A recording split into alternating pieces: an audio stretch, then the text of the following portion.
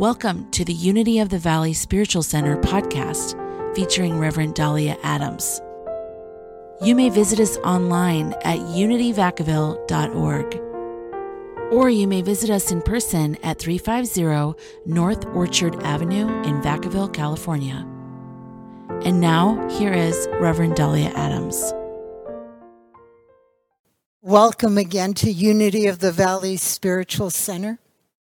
My name is Reverend Dahlia Adams, and I'm honored to be here with you today. We've been spending time talking about the mystery. The mystery, the great mystery, if you will, the great mystery that as we try to understand it, we find ourselves asking a deeper question. And then as we try to understand the answer to that question, still another deeper question. The great mystery, or the mystery, is the name that has been used to describe God. And we've been looking at the mystery from different perspectives, ways in which our lives are touched, changed, inspired, uplifted through the presence of this mystery. And as we open our awareness to the mystery, we open our awareness to the divine presence that is within us, around us, everywhere present. We've talked about the power that is within us, the power of the mind, because our minds are one with the mind of God, for we are expressions of the mind of God. Today I'd like to talk about one mind and what that means. I heard an interview between Deepak Chopra and a Western scientist, a man named Dean Radin. We'll talk more about him as we go on. And they were discussing this idea, this philosophy, this experience of oneness in spirit. This experience of being one with God, one with each other, because we're all of creation is an expression of God. And Dean Radin, our Western scientist, was saying how difficult it is to move into that consciousness of knowing that. I mean, he's very highly trained in the scientific method. He has an engineering background and a science background. And for him, he's working with scientific methods to try to understand phenomena or experiences that demonstrate to us our oneness. And he was talking about the challenges of that. And Deepak Chopra, who is a medical doctor, also trained in sciences and very, very well versed in talking about the sciences, he says, for me, it's no problem at all. Because he said he was raised in a culture where that was the prevailing idea, that spirit or God or the mind of God comes first, and everything else in comparison is illusory. Everything else is superficial or an appearance, but the deepest truth is the presence of spirit. So it was interesting to listen to this conversation because our cultural background sometimes makes it hard for us to grasp the truth of our oneness. It can make it hard to grasp the idea of one mind. However, our co-founders, Charles and Myrtle Fillmore, were very aware of this truth of our oneness with God, the one presence and one power, that God is one. And for Charles and Myrtle to think about or talk about one mind would have been very consistent with the unity teachings. Charles Fillmore has written quite a bit about mind and one mind. And he said that man in the consciousness of the one mind has no sense of apartness. So when we get into this consciousness of the one mind, that we are an expression of the one mind. And when we're in this consciousness of oneness with God, with the one mind, there is no sense of separation with any of creation. There have been other teachers in the last century or so who have pursued this idea, who have explored it, and who have much to teach about it. Edgar Mitchell was an Apollo 14 astronaut. He was the sixth man on the moon. He was trained again as an engineer, an electrical engineer. He was the man on that Apollo mission to the moon who landed the, I don't know what they call it, the thing that made the lunar landing, the actual little, it's not a plane, module, the module that landed on the moon. So he was the one who did that. On the way back from the moon, his job was finished. So he just had time to reflect. He had no demands on him. And he watched the planet Earth, our planet, from space, from this deep darkness. And he had a mystical experience, if you would, a transformational experience where he realized that there was a profound oneness that we have with our planet, with each other, with the galaxy, with the universe.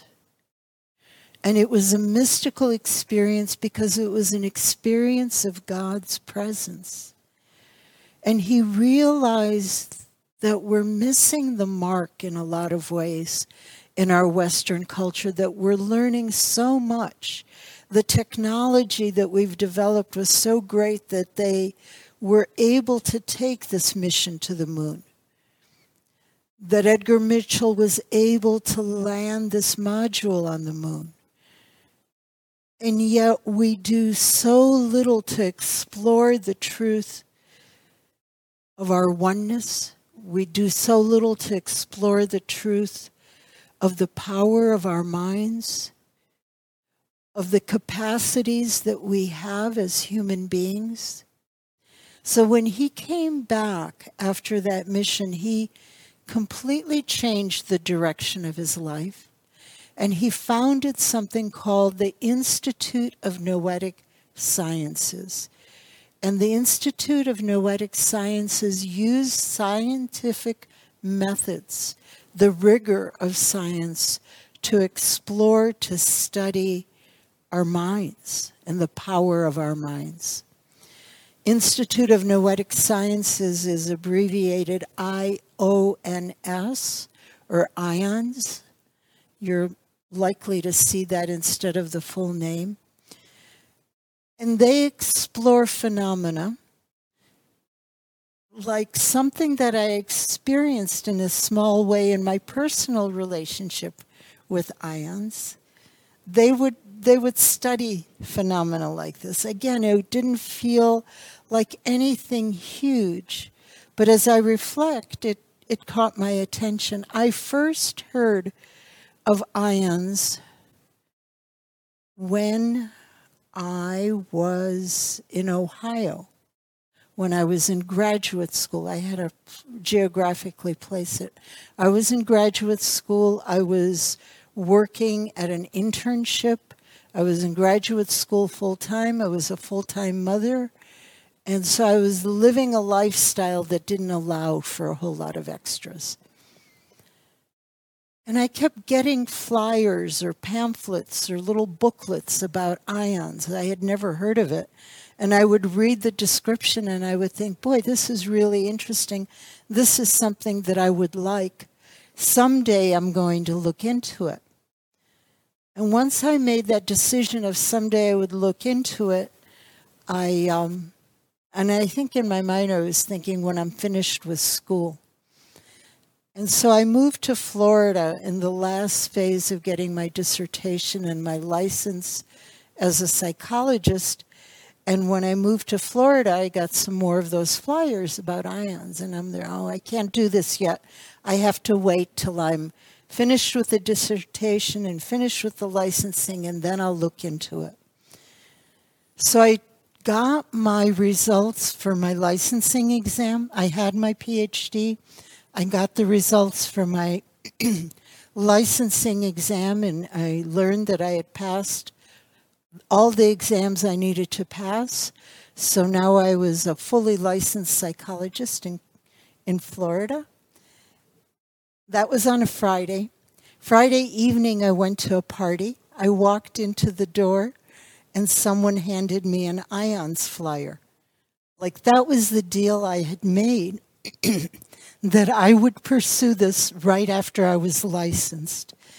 And on the day that I was licensed, I got a flyer about a convention, an IONS convention to be held in Kansas City. And I went. I remember that promise to myself, and I went. It was a transformational experience on many, many levels. It changed the direction of my life a little bit, but in a good way. And actually, it did more than that, because the change that was a little bit later facilitated a much bigger change.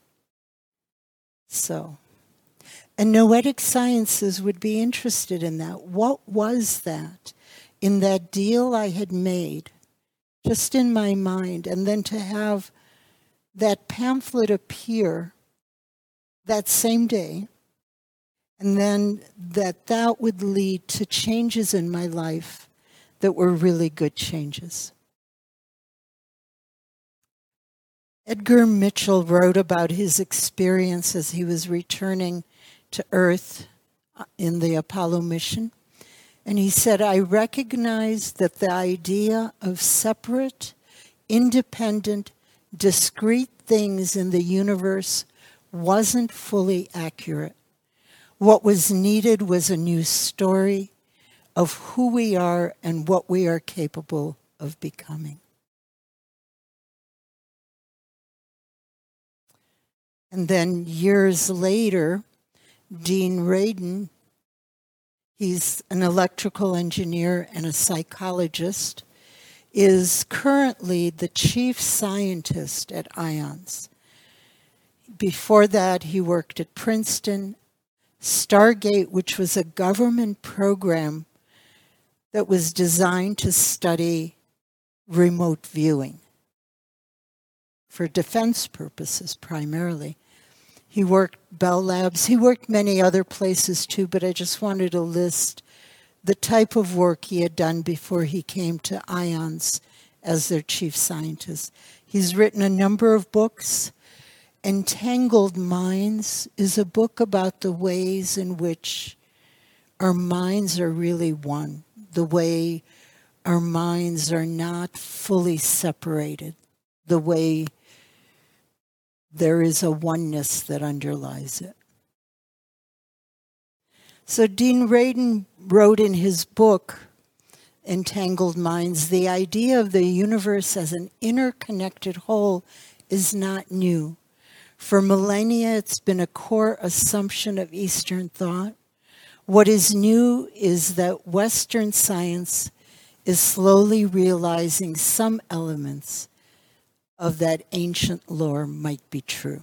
So basically, the sense of something deeper, something more basically true has been, much like Deepak Chopra said, has been the culture, the assumption in the East.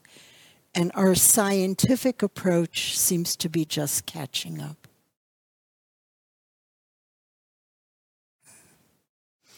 So in Entangled Minds, Dean Radin describes the scientific studies that he did, what was involved in the studies, but he also has many, many fascinating stories that point out this experience of one mind.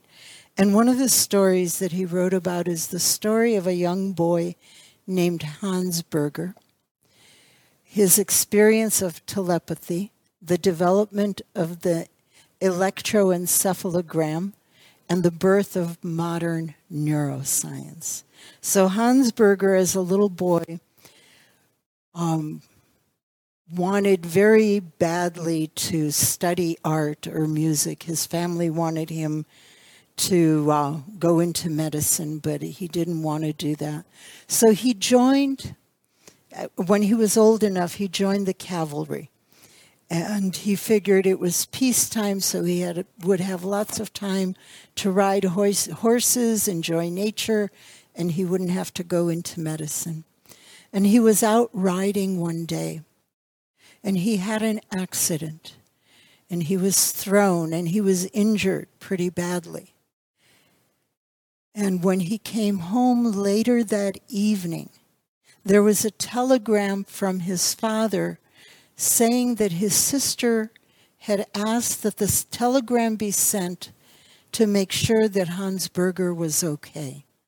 And what had happened is, at the moment of the accident, his sister felt this profound fear and a sense that something had happened to her brother, and the telegram was sent. And this impacted Hans Berger so much. He wanted to understand, like, what was that? How could she possibly know that I was injured? So he changed the course of his life, and he did go into medicine. He studied psychiatry and the workings of our mind. And he wanted to know how the information in his mind about his injury could reach his sister's mind. So he thought that there had to be a way that our brains extend beyond the physical limit of the brain. And there was a way in which our brains set out energy signals, maybe. And that's how he developed the EEG. At the time he was developing it, he was ridiculed. He was laughed at. Again, culturally, this was not something that people could accept. But he kept working on it, and he successfully developed the first form of the EEG that we still use today. And it was this technology of the EEG that led to PET scans that was a more modern way of measuring the energy from the brain. And so modern neuroscience was then born with his invention. And he has been given so much credit in history books. He has been honored in so many ways. But while he was alive, basically, people found nothing respectable about the work he had done. So sometimes we're in the same place as we try to understand the workings of our mind and how our minds are so much more than the physical, how it is the spirit within us that expresses through our minds, and that the brain is really a processor for that information. Sometimes there's ridicule for that type of work even today. It seems like we get so far, and someone who's pushing further has a tough time of it. That's happened to Dean Radin in his life by certain segments of the scientific community. However, look up IONS. Look up the Institute of Noetic Sciences, and they're a highly respectable organization. Look at their website. Explore what they do, and he is the chief scientist. So, and he writes about that not all people quite grasp what he's doing. So going backwards in history a little bit, in the beginning of the in the beginnings of quantum physics. Erwin Schrödinger was one of the pioneers of quantum physics. And he discovered and described a phenomenon that he called entanglement.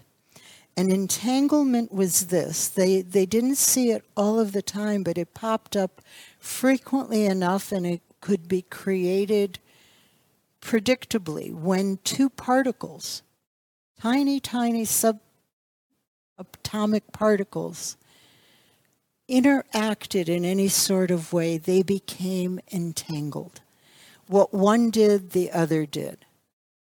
If one was spinning to the right, the other would spin to the right.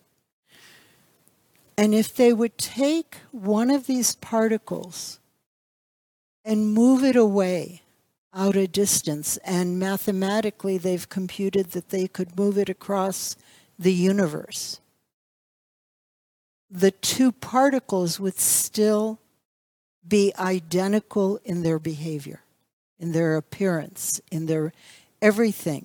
Whatever they wanted to measure about the one particle would be true about the other. And so there was no time lapse.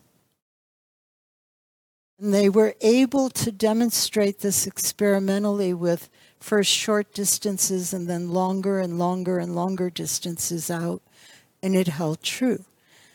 In some way, the particle that was sent away knew what had happened to the particle that remained in the lab, and it had the same effects.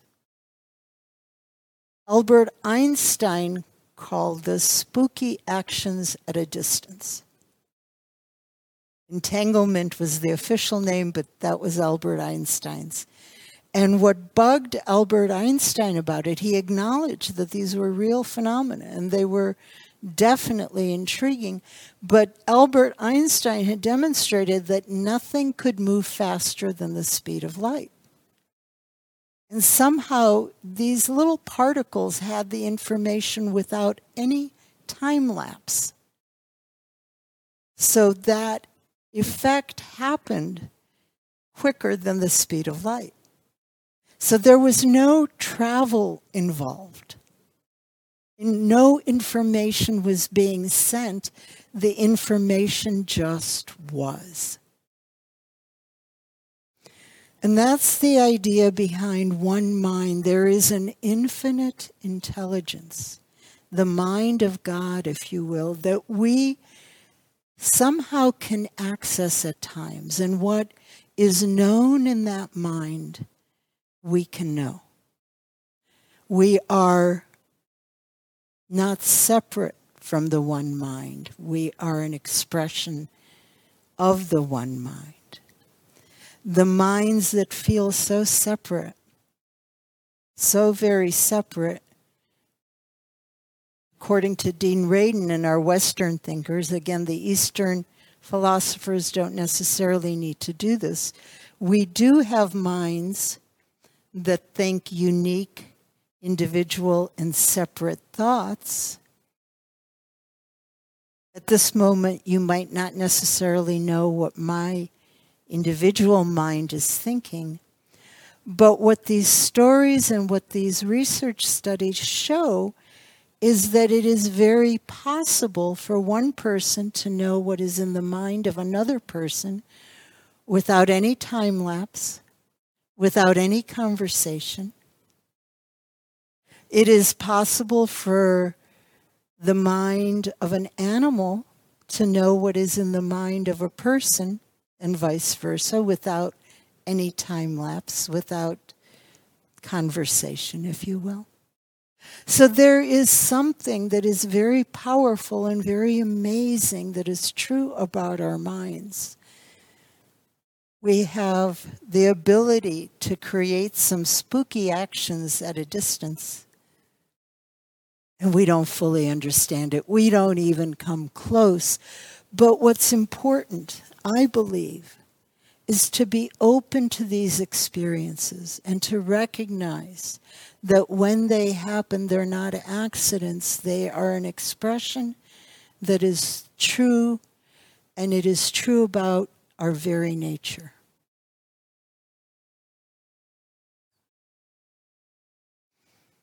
Rupert Sheldrake, another scientist, wrote a book called Dogs That Know When Their Owners Are Coming Home. And in study after study, he also is trained in scientific rigor. He also gets a lot of criticism because he tries to scientifically study some of these phenomena.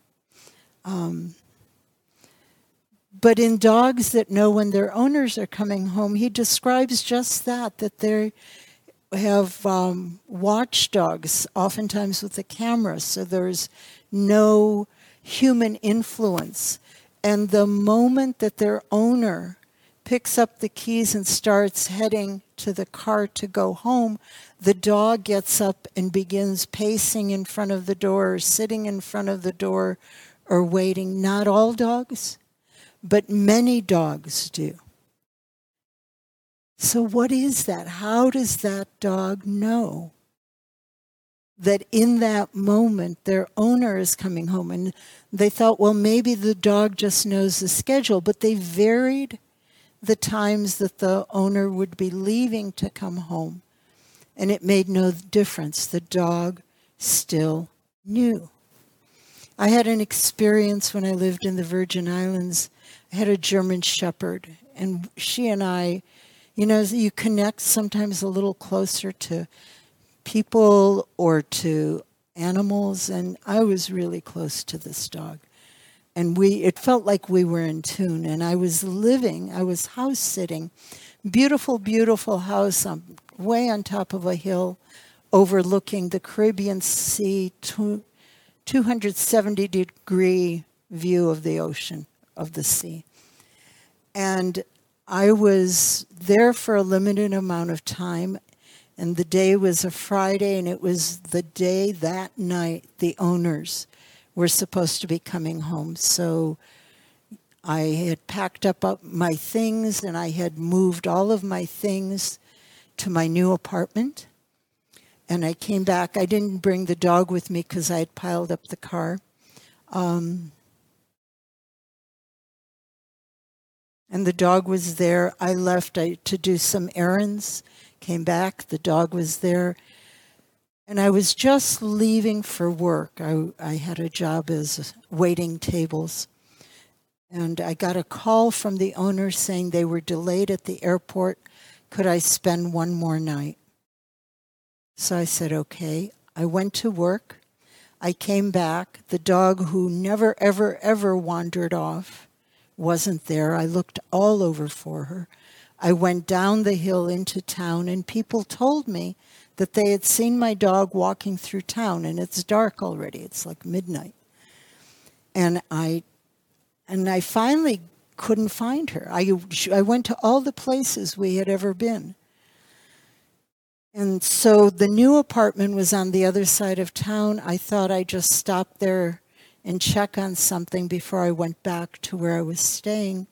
And this dog was sitting in front of my new apartment, in front of the door. It was a building with 4 apartments. She was in front of the right one. She had been there once with me when I was looking for a place. And that was about 6 weeks before. She was not there the day I met with the landlord. She was not there the day I signed the lease. She was never there when I brought things to the apartment. She had been there once, 6 weeks before. She never ran off. This was, a very unusual event. And she decided that night that maybe I had forgotten her. She knew that that was moving day, and she went to that apartment. Sure. I mean, it could be a sheer coincidence, but I don't think so. I think there is more going on, and I think that this is one of those examples of one mind inserting itself into my experience, into my life.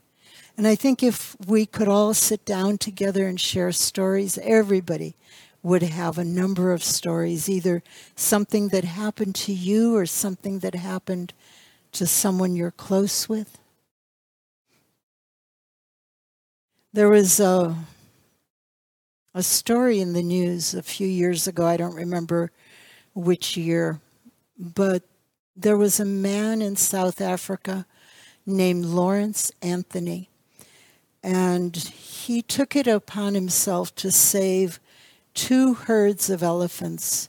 The elephants had been labeled as disruptive, dangerous, and he decided he was going to save them and do whatever it took to allow them to continue to live there in that environment. And he spent time living with both herds. And the elephants learned to be with people through him. And their disruptive behavior ended. And Lawrence Anthony went home. He lived in that area of southern Africa. He lived there with his wife. And one day, a few years later, I think he had a heart attack, but he died. He made his transition. And 1 or 2 days later, both herds of elephants came to his house and stood vigil for a couple days. And then they left, and they came single file like this. And when they stood there, they were very solemn. It was like people coming into a funeral home to mourn. And then they quietly left. Again, I don't believe that could be a coincidence, that both herds showed up right after he made his transition and stood there quietly for a couple days. There is one mind that we are all connected to, that we are all expressions of, and if there is one mind, then so many things start making sense. Larry Dawsey, medical doctor, he was a twin, and he also had very bad migraines. So when he studied to be a physician, he focused on internal medicine. But in his own life, he was developing a meditation practice because nothing was helping his migraines, and the meditation did. He was also a twin, and he had the experience that twins report often of knowing what the other twin was doing, feeling what was happening, for the other twin. His wife is also a twin, and she had those experiences with her twin. So between the power of meditation to heal his migraines and his experiences as a twin, he became interested in how spiritual practices or a spiritual consciousness, how that impacts our healing. He's written many books also, one of which is One Mind. He wrote a book called Prayer is Good Medicine. He talks, he gives speeches, has discussions about the power of this. Again, just like Dean Radin, even though in many, many ways most of his work is mainstream and respectable, if you will, he has been criticized because he's pushing our understanding beyond the norms, if you will, much like Hans Berger did. So in this book, there are amazing stories of smoke signals and twins, and the twin stories are what I mentioned, and there's several of them, and he goes into great detail on, I guess there was one pair of twins that was separated at birth. They both ended up in the same profession. They majored in the same thing in college. They both were married twice. They both had wives with the same name. They both had a son with the same name. They both, on and on and on. And then when they finally met, it was like they had never been separated. And there are many stories about twins like that. The smoke signals was a story that really fascinated me. Larry Dossey wrote that most of us assume that the smoke signals that we hear native people using to communicate between villages are like a code, like a Morse code, and they convey information. And that's not it at all. What they do is they send up smoke to get people's attention. And everyone in the neighboring village who has this inner knowing that that smoke is for them, then sit down almost like in a meditation, but with a receptive attitude to listen for what the information is that they're supposed to receive. And then the person who is sending the smoke would sit and focus all attention on the information they want to send, so that the message then gets sent and received. The smoke is just kind of, hey, listen, I've got something to say. And the people who need to hear the message are the ones who take time.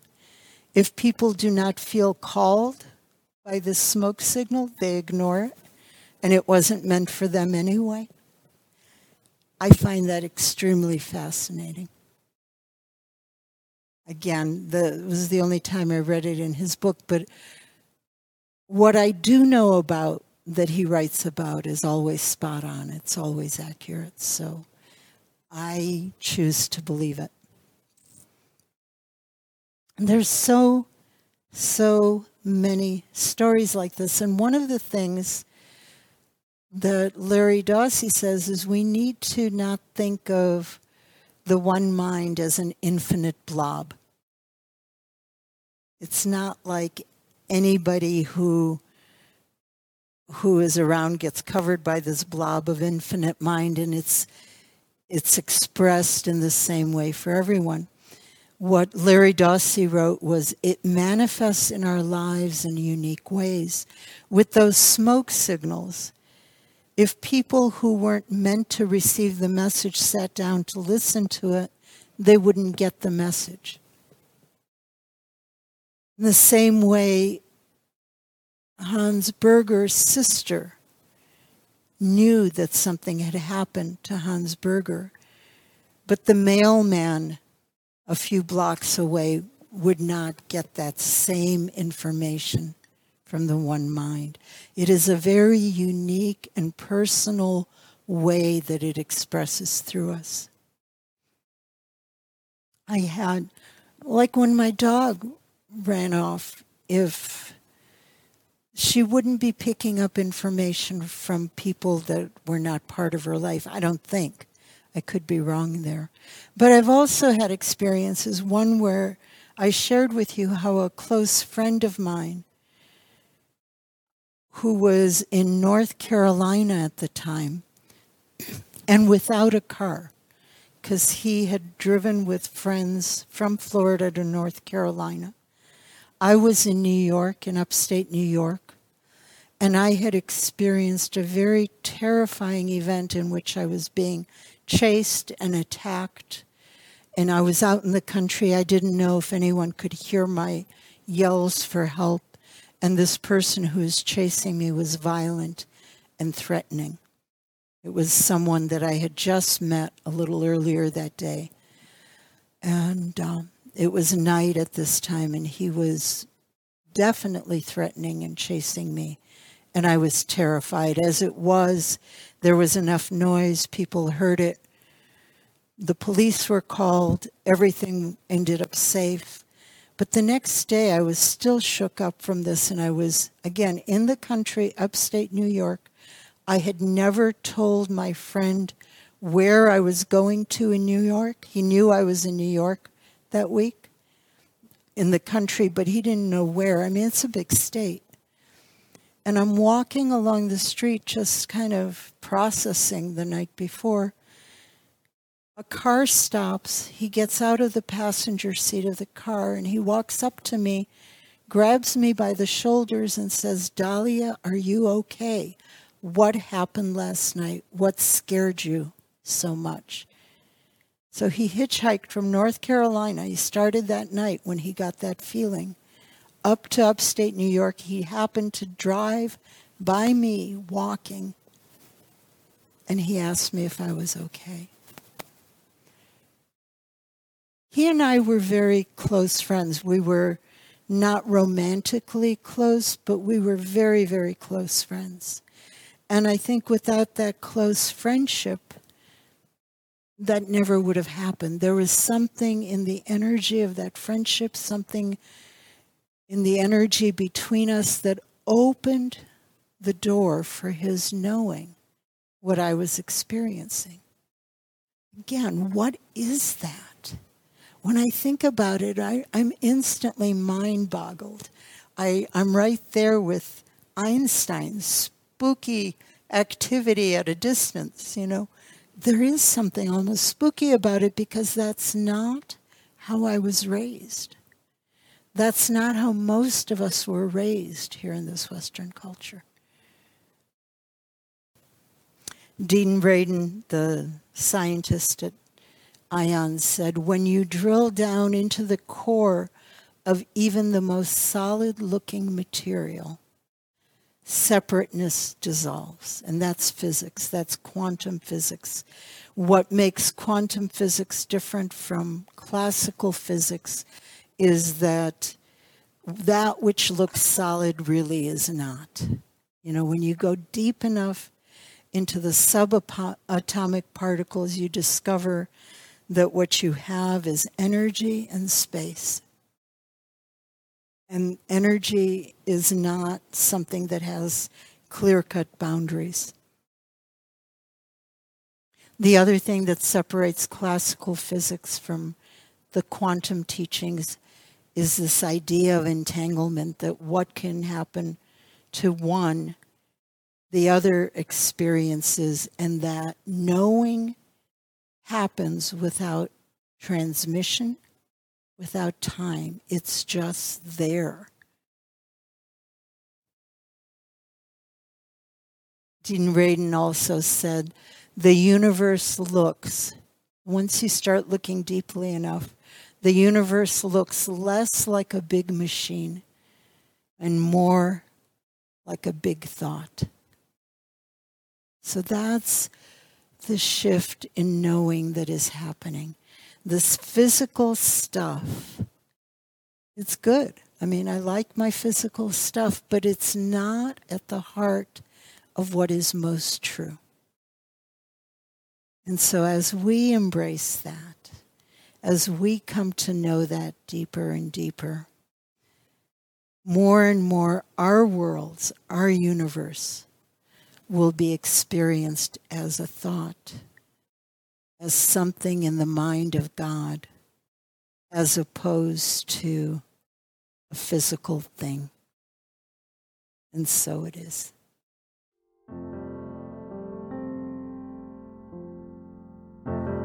We hope you enjoyed today's message. If you would like to support this podcast, you may do so at unityvacaville.org.